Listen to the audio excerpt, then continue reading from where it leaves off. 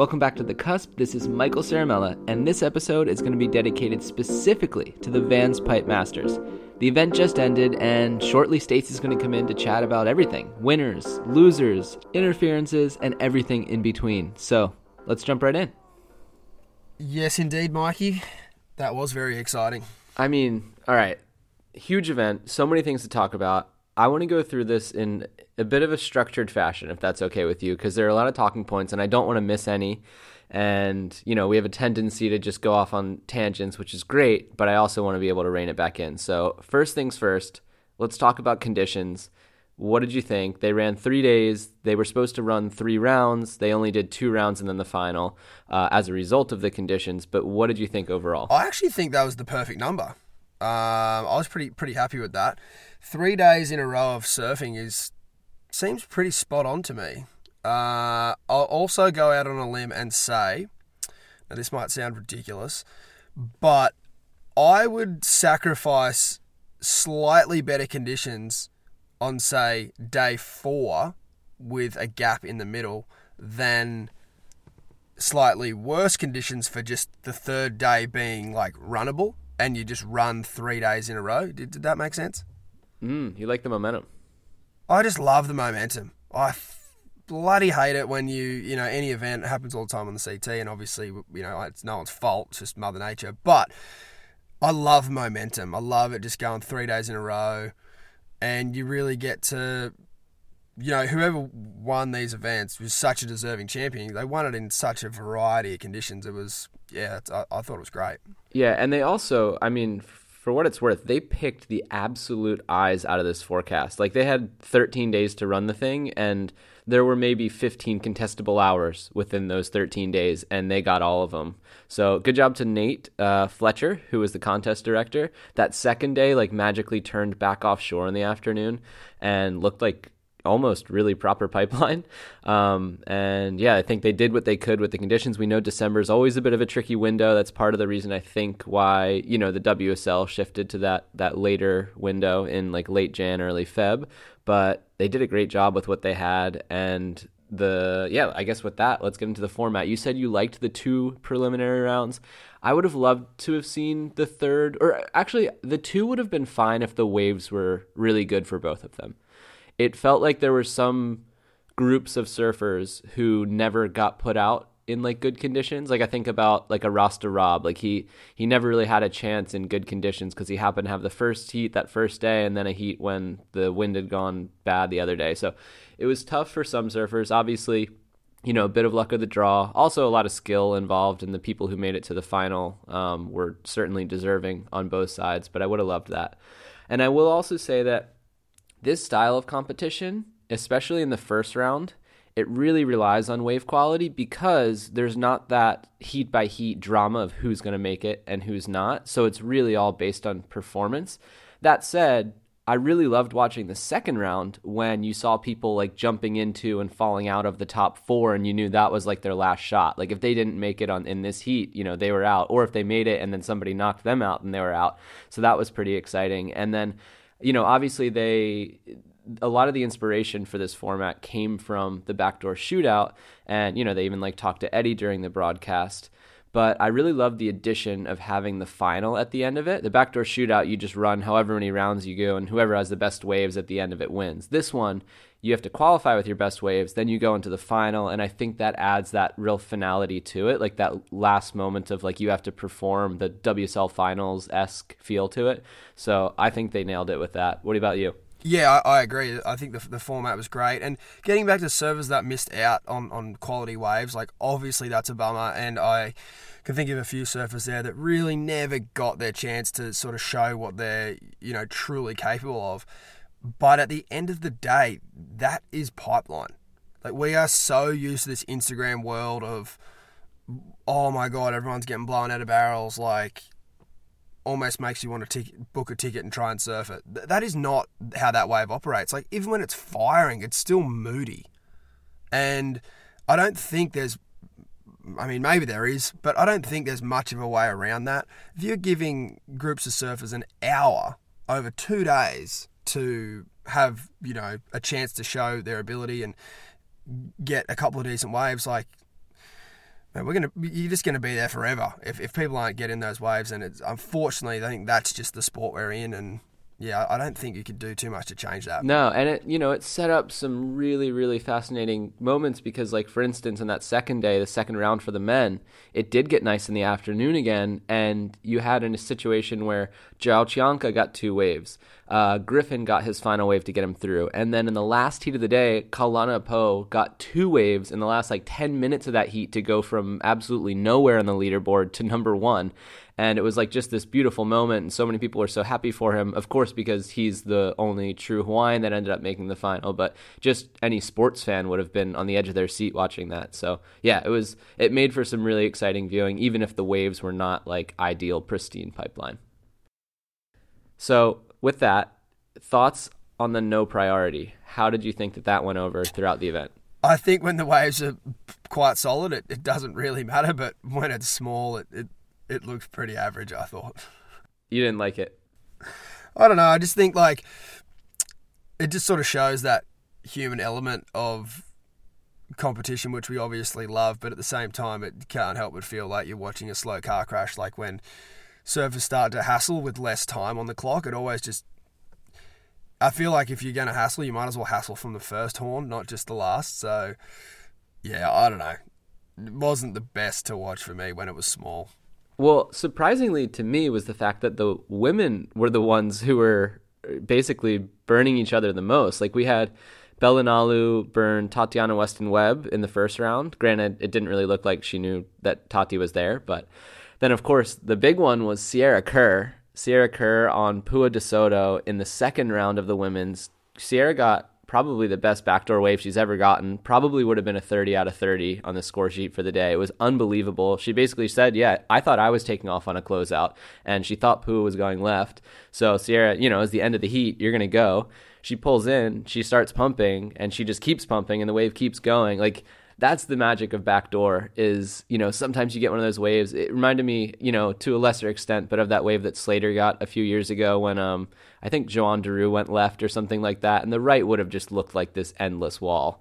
And sometimes you just go and you find out and it just has this extra bit of hold at the end and you can squeak out, and beautiful moment. But unfortunately, it was marred by a triangle. So Sierra didn't make it into the final. And her reaction to that, finding it out on the beach, that was one of the best surf competition reactions I've ever seen in my entire life.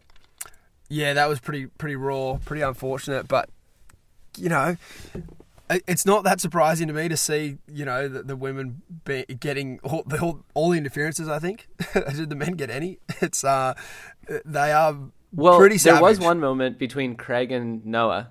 Did you see that one? No, I didn't. So I don't know if it officially got called as an interference. I'll have to go back and check. But what happened was Craig was out the back, basically second reef, 1.5 reef, whatever you want to call it.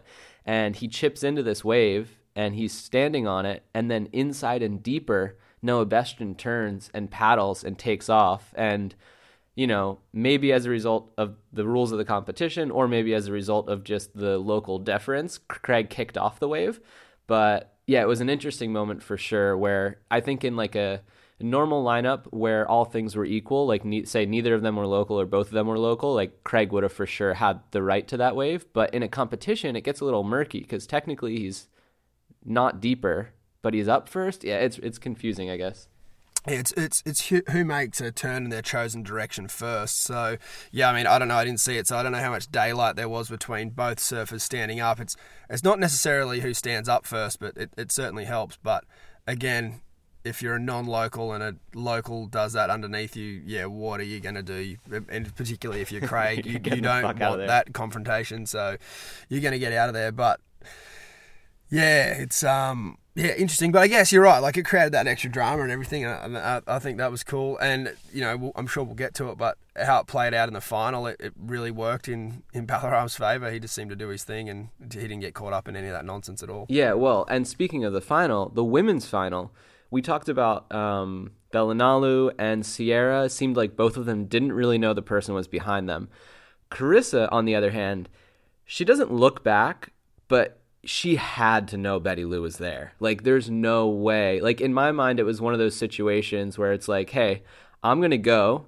you can go behind me if you want. That's your choice. You know what I mean? But you get to deal with the consequences of that and how it makes you feel afterwards. Because, Chris is coming into this. She's surfing against basically a bunch of young girls.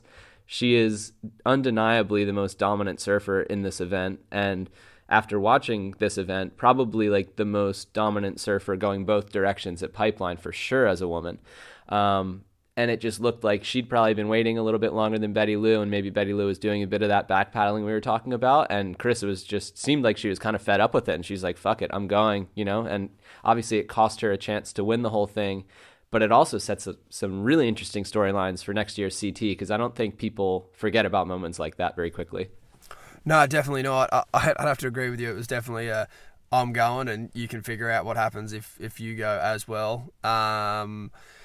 It's almost like in crowded lineups, who paddles with more intent seems to catch the waves, but in a competition format, that's definitely not how it works. And I think in a situation like that, it is obviously who has the pure inside, whereas with the Noah Craig situation, without seeing it, it sounded like a little bit of perhaps bending it the other way. But yeah, in that situation, yeah, that was a... really not worth it for the wave either, I don't think. Okay. So, and sorry, just to backtrack a little bit, there has been a lot of talk about how Sierra shouldn't have gotten an interference, perhaps, because Pua, where she was taking off, she had no chance of making that wave.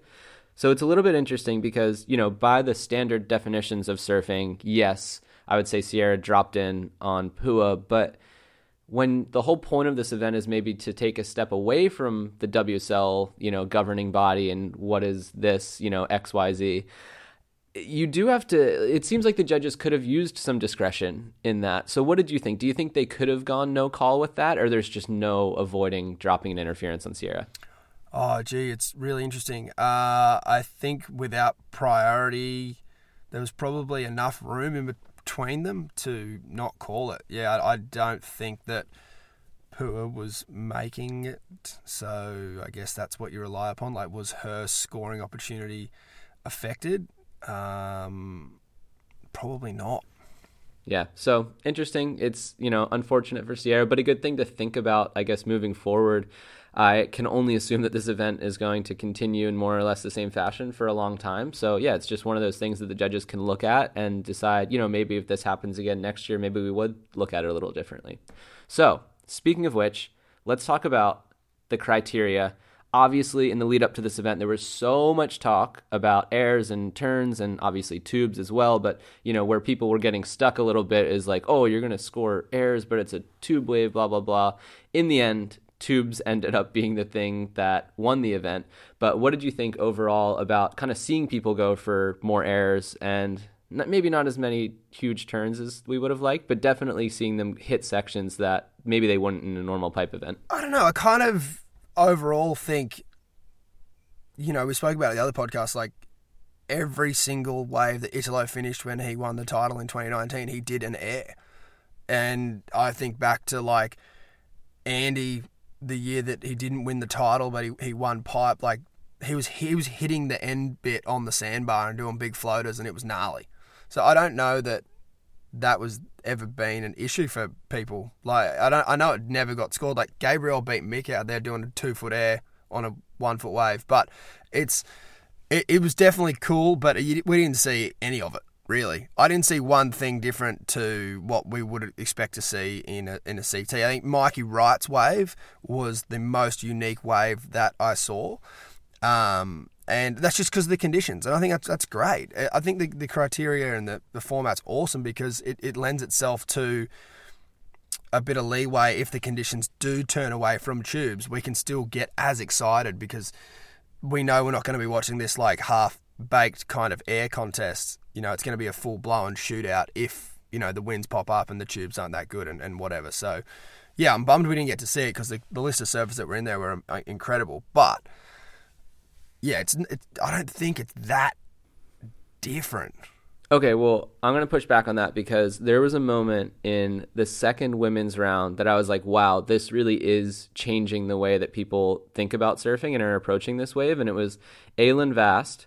She got a pipe wave where she took a late drop, pulled in, got, a nice little pocket ride shampoo tube, comes out, does a turn, and then goes for an air on the end section. And it doesn't sound like much when I just explain it, but when you watch it, you're just like, there's no way that she would have ever gone for that air. Like, even when you listen to, I think it was Cliff Capono who was commentating it, and the way that he reacted, he's like, whoa, an air on the end. And there's just no way that she would have gone for that in a normal contest, because it wasn't promoted as like this thing that is going to actually like propel you forward that much at Pipeline. And now it is. And I saw that on the men's side as well. I think guys were going for sections. Like Imai tried to do a turn on a section that he even said that in a normal contest he never would have hit. I think you could tell guys were like really thinking when they were coming out of the tube, like, this wave's not done yet. And anytime that it gave him an opportunity, they were really going for it. And yeah, we didn't get that Tom Carroll snap-esque moment that we were looking for, but I think this is just the first year of this event, and in the future, we're for sure going to see something crazy go down. And also in the men's final, there was a really fascinating moment at the end where I really wish that Griffin landed his air, because it would have forced the judges to make a call right then and there. They built up all this talk in the lead up to the event about we're going to score progression, and it's like, how are you going to score a full rotation at backdoor versus Balaram's two barrels, sorry. And like, in my mind, when I watched it, I was like, they almost would have had to give Griffin the score. Like, they hyped it up so much that rightly or wrongly, they kind of would have had to drop it on him. But I don't know. To me, I could see the clear difference in the way that people were approaching the waves, even if, to your point, they were also hitting sections 20 years ago. I think it was a little bit different, and I think in the future we're going to see something really, really crazy come out of this. So to me, it's super exciting to see the criteria change, and I think it's actually pushing the sport into the future. Griffin Colapinto 100% wins the event if he lands that air. Yep, I think so too. And you can't not give him the score that he needed, which was about a 6, I believe. 18.5 points, I think, was the number. Man, like, there was no way that in a regular setting he would have deserved to win the contest, but with the way that they've hyped it up and everything, like, he'd have to be the winner. He had variety over 2 waves. He had a tube and an air. That's what I'd been talking about all week. But you raise a really interesting point, and I think it probably pertains more to women's surfing than the men's. And I say this in a way of, like, the curve of improvement for the women's surfing, we've talked about it a lot, is so steep. And I think this criteria change, it impacts their surfing more than the men, because 5 years ago you would have never seen that many women out there, like at Sierra Kerr's age, for instance, getting psycho legitimate backdoor tubes, and they've been given this opportunity and they're absolutely standing up. They're crushing it. So I think it sprinkles in both. Like, they're pushing it as hard as they can in the tube riding department, and then when they're being presented with air sections, they're also, doing amazing things there as well. And so I think, like, to Cliff's point and to your point, yeah, the new criteria is sick, and we are seeing a pushing of, like, women's surfing, I feel. But, I'm not feeling that same way with the men. Like, yeah, I don't know. We watch Pipeline, people do airs. Like, it's happened forever. All right, fair enough. But on that point, we talked so much about the roster in this event in the lead up, because there were all these different and exciting names. Now that we've actually seen it come to fruition, how do we feel about that? How do we feel about inviting, people like Rasta Rob, Noah Dean, Harry Bryant, Eitan Osborne, who might not get a start in a typical Pipe Masters, right? Like, and there was a lot of pushback from especially locals who felt like, I've been surfing this wave for decades. I've put in my time. I'm clearly, like, very accomplished out here. How are these guys getting in and I'm not? How do we feel about that now after the fact? I think it's sort of every season there's that feeling towards Pipeline and the events that get run there. And I think the draw was amazing. It was plenty of local talent, plenty of sort of local talent that is international, recognised, Carl Rothmans and Eli Olsons and other big names like that, mixed in with crew like Kailana Apo, who haven't been, they've always been there, but they haven't been in the scene as much as the other guys. So, man, I thought the variety in the draw was amazing. And then you have people like Eitan and Harry Bryant, you saw their performances. Like, I think that's the one thing that most locals around the world at any break that they have that special place in their heart for. They just don't want to see a wave go unridden or an opportunity missed. And those two guys in particular, to me, like, if a wave comes, they're going. And, Eitan's wave was... That has to be the wave of the comp, right? Ooh, I don't know. I think there might have been some better ones. But Eitan's wave was maybe the most, just picturesque, TP, perfectly peeling, tapering backdoor wave for sure. It was absolutely beautiful. Perfect. I think it was wider than it was higher, and it was still a high wave. Well, I just mean it came in like this giant like a freaking just perfect tapering wave. You know what I mean? Like that backdoor wave that you dream of. Maybe it's a nightmare for most of us, but coming right to you. And he just rode it perfect. Like he did everything he wanted to do. He came in and he was so stoked. And that's the one thing too, I guess, is there was a really clear difference in this event. There were kind of two groups of people as I saw it.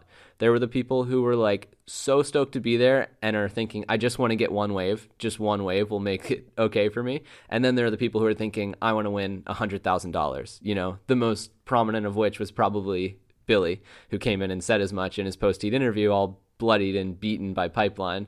And then, Eitan and Harry go out there and they're just like, man, I'm so happy. I got the freaking backdoor wave that I'd always dreamed about. And I think that that's cool. Not everybody, just because it's a contest, not everybody has to be bloodthirsty necessarily. And I think those guys bring an element to it that we haven't seen before. And also to the point of knocking out Hawaiians and locals and stuff to put these guys in. This event had more Hawaiians and locals than any Pipe Masters in recent memory. There was 50% Hawaiians in this event. You know what I mean? So to be upset about those guys getting in, it's no. I haven't seen that much pushback. I saw a little bit of pushback around Josh Moniz. But other than that, I thought everyone seemed fairly understanding of the situation. There's the Albies, the Tories, Mackay McNamara, the list goes on, but it is what it is. It's a contest. You can't involve everybody and everything, and those guys have had plenty of time in their careers to get to surf that wave, both in and out of competition. So it is what it is. That's the roster. We're both seemingly on the same point here that it's good for surfing, it's good for the sport, it's good for the event. So now let's talk about the roster in the booth, because this was a very different sort of production and commentary team that we've seen in some time. So we had Sal, we had Dylan, we had Cliff Capono, and we had Makua Rothman. What were your thoughts on them? Can't forget Mahina Florence. Ah, yes, of course, Mahina on the sand. Crazy team. The dynamic between all of them was great. I thought Dylan and Makua were amazing. And yeah, it was really cool. I think there's a few things that come to mind as to why it was so easy to listen to. I think there was always good variety in the booth of character, so you weren't just getting the same sort of person talking back and forth between one another. It was always, a big personality like Makua, and then you've got someone like Dylan, who obviously has a completely different worldview to him, and then Cliff Capono. I'd never listened to him talk before, but he's amazing. Yeah, so that was, the way I see it, Makua is easily one of the best commentators in surfing, period, especially in Hawaii, of course, because he has so much local knowledge and roots and everything, but his ability to speak, he's so, calm and funny and just, nails it every single time. And then Cliff was this amazing addition, bringing so much knowledge in terms of both science and, Hawaiian culture and language. Dylan is just such a likable guy, and then it seemed to me like Sal is just the glue that sort of holds it all together. And then Mahina on the beach, first of all, just has such a nice presence, almost like a motherly presence. You just seemed like everybody was at ease talking to her, especially when she was chatting with Sierra after the whole incident. She was really comforting and graceful. And yeah, I think that they had a really, really cool rapport, everybody on that group. And I think also though, just to give a little bit of fairness in the other direction, we just see so much of that WSL cast that anybody that you listen to for, over the course of an event, you're listening to them for 30 hours, and then times that by 10, and then times that by however many CS events and QS events you watch. You know what I mean? It just gets tired listening to the same people. So it was just cool to see some fresh faces, fresh voices and whatnot. And yeah, it was a great show. Yeah, absolutely. No, you're right. It is I remember when, the Vulcan Pipe Pro would come on or whatever, and there would be a new commentary team there, and everyone would go, whoa, they should be doing it the whole year. But yeah, you're right. I think everyone has their spot, and everyone does a good job. It's an incredibly hard job to do, particularly at that pipeline on day one. There was a lot of slow heats, and I never really felt like I was bored I think, shout out to Pod Dog Senior, Danny Johnson. He did an amazing job of all those profile pieces that we saw getting filtered out throughout the event, and that really helped a lot. Also, Shin. Can we talk about Shin, the art direction and all the graphics and everything, and down to the jerseys and stuff was fucking amazing. Like, it just looked so good. The light tan or beige or whatever you want to call it, like for the scores and everything, like just such a great change up from the WSL blue and white. Yeah. So can you give us some more insight into that? Because 6 months ago, I caught up with Sam and Tom, and they were sort of, I don't know if I misheard them, but Stab produced the webcast. Is that the right term? No. We had actually very little to do with the live broadcast part of it. It was more we were producing content in the lead up, which was those things you were talking about that Danny made, and then we were helping with the general direction of the event. We had some conversations about the surfers that were going to be in it. I think Shin particularly had a big hand in the art direction of the whole thing. So we were sort of involved in all of it, but we definitely weren't the ones that were putting on the broadcast by any means. No, I guess producing is kind of a very broad and vague term, but yeah, that is a fair bit of input. And I didn't expect, Tom Bird and Sam McIntosh to be sitting behind a director's chair and pushing buttons and when to call replays and whatnot. But, hey, maybe in the future. But yeah, so Stab and Shin and obviously all the team in there had a pretty big hand in what we saw on our screens. Yeah, you could say that, yeah. Shin designed the set, right? Yeah, Shin designed the set. It was the same set that we used for that pipe pre-show, which I was joking with him because the single seat on the right-hand side of the screen, which is basically just a box, it's not very well attuned for short people like myself, and that was where I was sat for the show. And it was also really funny trying to watch Dylan Graves sit on it throughout the show too. And he would try to get off that thing as quick as possible. Like anytime another seat opened up, he'd be like, "Oh, I'm going to slide over here."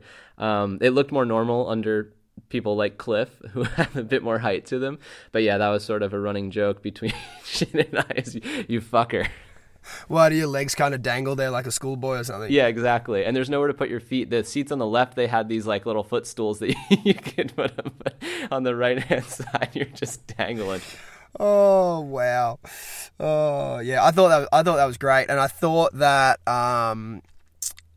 there was the graphic when something happened, broken board or good score or whatever, and the surfer's name came up across the screen quite large and that was amazing, prominent. I thought that was amazing due to the fact that we did see a lot of names in there that we wouldn't see. We're not probably going to see until the same event next year. You know what I mean? So I thought it was great for, the casual fan to, get connected with whoever these names and people and moments might be. Yeah, it seemed pretty, normal to people like yourselves who we watch every event that ever gets listed on the internet. But that's who that person is. And you get to see them up close and then they ride their wave. And there is that connection to the profile. And it doesn't feel patronizing to the, the nuanced viewer either. It doesn't feel like you're getting hit over the head with it. It feels clean. And also the, made the top 4, that sort of graphic coming up every time that somebody jumped into the top or whatever. It was super helpful, easy to watch, easy to understand. That said, it definitely was, I think, a little bit tricky to understand the scoring and whatnot, just with the 30-point scale and everything. And it took us a second, but I think that'll come with time as well for the viewer. I went into it armed with some knowledge and background. I would imagine going into it blind, you'd be like, what the hell? They got a 12.6 on that wave? But obviously the commentators did a good job of explaining that as they went and whatnot. And I think, like I said, over time, that'll become more clear when this event becomes more of a staple. Yeah, I agree. And I almost think they could even been more stoic in just saying that was a 15. Yeah, I didn't really think they needed to say, and so that'll be a 5. Because then it's just more confusing. It's like, hang on, how do we get to, hey, this is how it's scored. It's 3 scores added together. There is no high and low cut out, and it's just out of 30 every time. Once they got rolling, it was pretty straightforward. I actually found it more confusing by day 3 when they're like, he needs an 18.3, and so it's about a 6.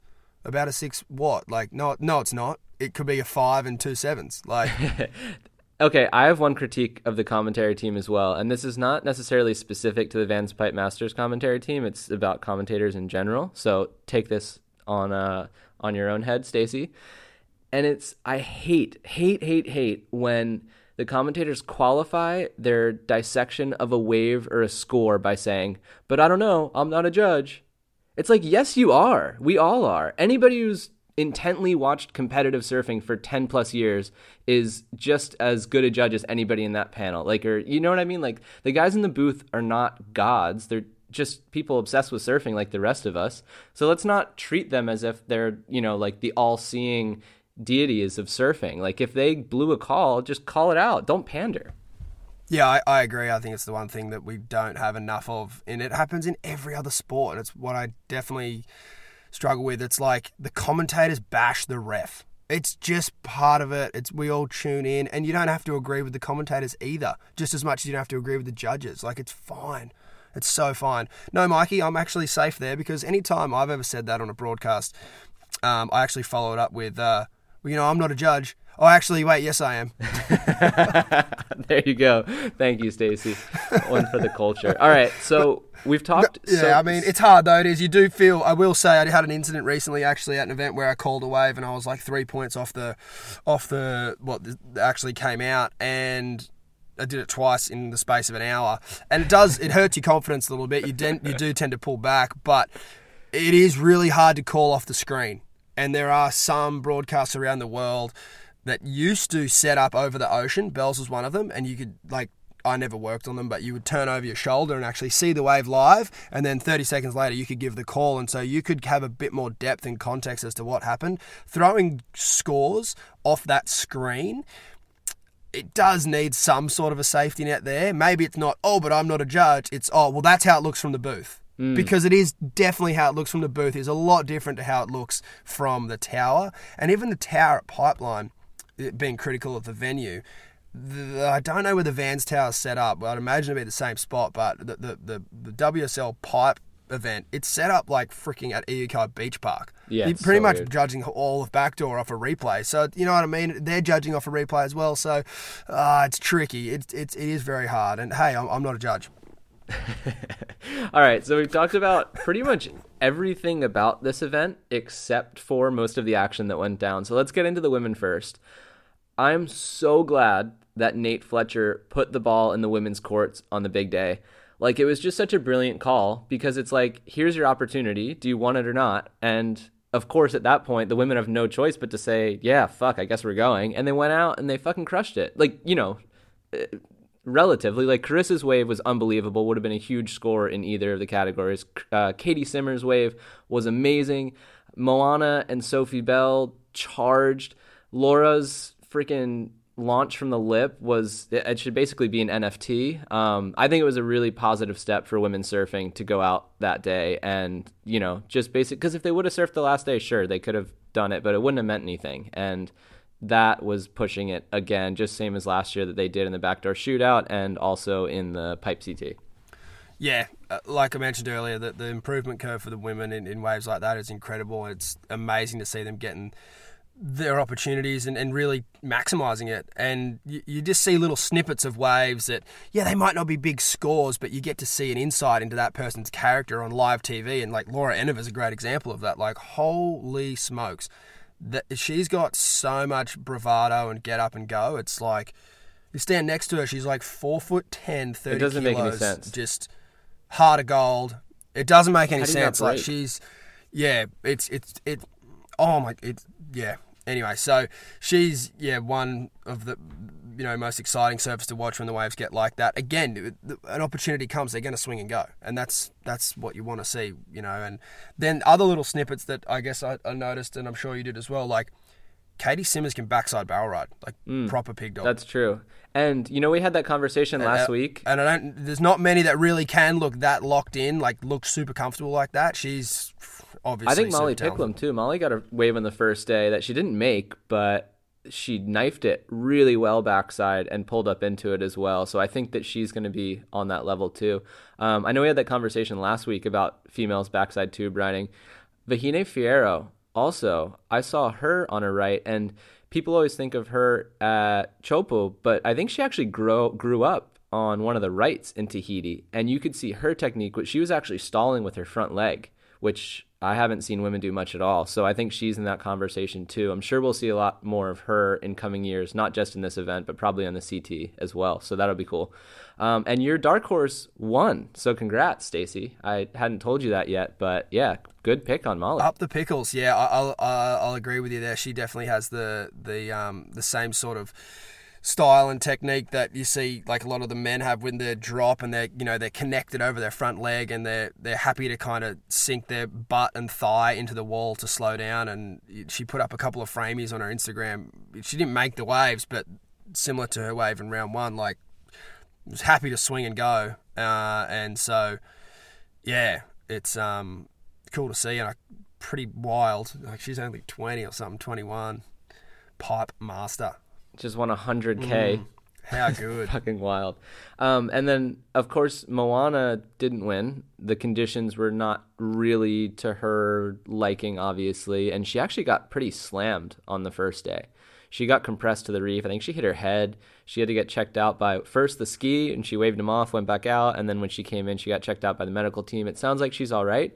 Maybe a little, dazed and obviously pretty frightened after that. Like after you have a moment where you get like pinned to a reef, whether it's pipe or anywhere in the world, you have a second of contemplation. Like, am I really doing this? Like, should I be out here?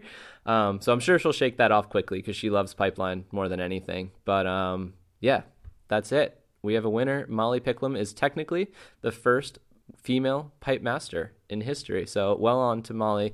I think you need to clarify that for all the keyboard warriors that don't listen to our podcast and probably never will. But can you just clarify? Yes. So obviously there's been a CT event and a half at Pipeline, being 2022 this year in January and 2021. They finished the CT there, I guess. Yeah, 2021. However, at that point, Vans had basically taken its Pipe Masters namesake and moved it to its own event. So the CT event, which runs every year, is no longer the Pipe Masters. So for instance, and this kind of hurts me to say, but technically speaking, Kelly Slater still only has 7 Pipe Masters because he won his 8th Pipe CT event this year, but technically it wasn't a Pipe Master. So we'll have to, consult the gods on that one because that feels a little bit wrong to me, but oh no, we don't have to consult the gods. We need to consult Vans' legal team because you've just danced around my question quite beautifully. Vans own the IP to the words Pipe Masters, and you'll notice on their list of champions, it is not the first men's champion. They have, rightfully or wrongfully, taken every other winner from the other event and placed it on their winners list. And everyone moving forward, a la Kelly. They also gave Crosby Colapinto one with an asterisk. I don't know if you caught that. Oh, that asterisk was massive. They did him bad. But I'm glad they did. Like, it would have felt wrong if they just said that was the same. Yeah, I know, but, the whole thing's not the same either. So you can't, I don't know. Yeah, I guess it's another conversation. And, it's just I think it just needs to be clarified somewhere on the internet because a lot of people are asking whoa, what's going on here? She's, this isn't the first. Well, it technically is. And that's how it came to be. Yes. So for anybody asking, there it is. Now, the men, let's talk about another first time Pipe Master. Balaram fucking Stack from New York, New York is the king of the world. Are you kidding me? Guy goes from, Koa Rothman, for those of you who don't know, put out this video on YouTube before the event started. And, he was being critical of the event, of the format, of the people that are in the event, et cetera, et cetera. And he went so far as to say that, if anybody wins this, or even if I win this, I don't know if I'd consider it a proper pipe master. I don't know if I'd call that person a pipe master. Balaram Stack is a fucking pipeline master, either by Vans' legal team or by any other standard that you can set up. That guy has been parked at Pipeline for the past 15 years, every single winter, surfing it when it's 3 foot, surfing it when it's 30 foot and blown out and windy, and getting some of the craziest tubes ever. And if you don't believe me, go watch his film Hail Mary. I don't know if it's out yet, but it's been premiered in certain places, and it's unbelievable. The pipeline section is incredible. The Chopo section is incredible as well. And this is basically a culmination of all these years that he's put in there. And it's also not a fluke either in the competitive sense, because last year Balaram got second in the backdoor shootout, beat John Florence. And a few years back, he made it to the Volcom Pipe Pro final as well. So this is like career achievement. Obviously, best year of Balaram's life after the Chopes trip, film coming out, Vans Pipe Masters victory. Like, unbelievable. So proud of him. So proud that he's a Northeaster. And it was really cool to see him bring his mom up as well, because Mary is the inspiration behind the film Hail Mary. And she's been a staple in his life and kind of like surfing culture for a long time as well. So good on you, Ball. Absolutely deserving. There's always one head bobbing around out there when it is just not even surfable, and it's Balaram Stack. Without a doubt. Every year you're going, oh my God, I can't believe there's a surfer out there. Oh my God, that surfer's getting a fucking huge pit. And it's always Bal. And it's like absolutely deserving. And yeah, his competitive track record there's quite strong, but I did not see him winning that event with two like medium to smallish backdoor tubes. I thought, for sure on that final day, I was like, oh, it's going to be tough for him to pull that off there. Like, he was the sentimental favourite, I guess, behind Kailana. And, that was so sick. And one thing that just made me super happy, and that surfing's in a good place, is that it's so gangster that he won that comp and just with his rashie on, just gets to walk up into his accommodation that's owned, well, actually, I'd have to check the real estate tickets on this, but owned by his title sponsor of the bedroom that he stays in and has done for the last 15 years. Like, there's not many events around the world that you can, well, there's probably none, that you might be, staying around the corner or the place is up the road and you've got to get your trophy and do the prezzo and get in a car. Like, he just walked straight out of the ocean, chaired up the beach, straight into the zone, and he's just rock and roll at the Volcom House. That is so freaking cool. And the event ended at 12 p.m. That would have not mattered. It could have finished at 7 a.m. So yeah, I don't know. I thought that was super cool, and like having obviously everyone from his team there, and like another Volcom surfer in the final too. Like that's good. Yeah, the final was a really cool mix, right? So you had, as we talked about before, the local native Hawaiian Kailana Apo sort of underdog story. You have one of the top surfers in the world, probably going to be competing for a world title next year, Griffin Colapinto. You have this exciting young CT surfer who continues to just sort of impress in any and all conditions, Joao Chianca. And then, of course, you have Balaram Stack from New York, of all places. So it was a really cool, that to me like solidified the whole roster that Vans put together. Like, it's just such a great mix of surfers that are able to compete and apparently win this thing. Like, looking at that roster and looking at the conditions, I honestly didn't think Ball was going to be in contention to win this event, especially when it looked like it was going to end in small waves. But lo and behold, he figured it out, man. He found that one wave on the inside that was just a nice little runner.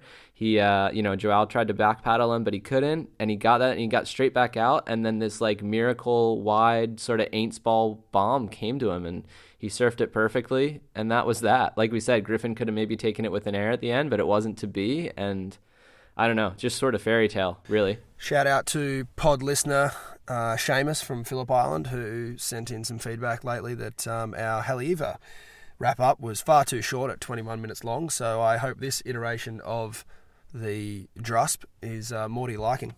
All right, Stacey. Well, until next year at the Vans Pipe Masters. But of course, we've got more stuff coming up. We've got the Vans Triple Crown of Surfing kicking off on January 3rd. So you and I can chat a little bit about that. I do have some breaking-ish news. There are going to be 2 new winners this year. John and Carissa are out, so other people actually have a chance, which is kind of nice because I think they probably would have gone on to win for the next, decade or two. But same digital format as before, and we'll get into the sort of roster and who we think might do well in a future ep. One last thing before we go. Every time you said roster, I thought you were saying Rasta, as in Rasta Rob, and it really only picked up on that until about the 3rd time you mentioned it. So if there's things in here that sound a little out of context today, that's why. There you go. Yeah, that's the Aussie-American disconnect. But hopefully one day, are we ever going to see each other, Stace? Are you going to come to Australia? I don't know. I hope so. We need to have a joyride surf off or something. Oh, we fucking have to. You would annihilate me, but I think it's just well overdue. All right. Well, I guess that's it for this episode of The Cusp. Thank you, Stacey, as always, for your keen insights on professional competitive surfing, and I'll look forward to our next chat. Merry Christmas.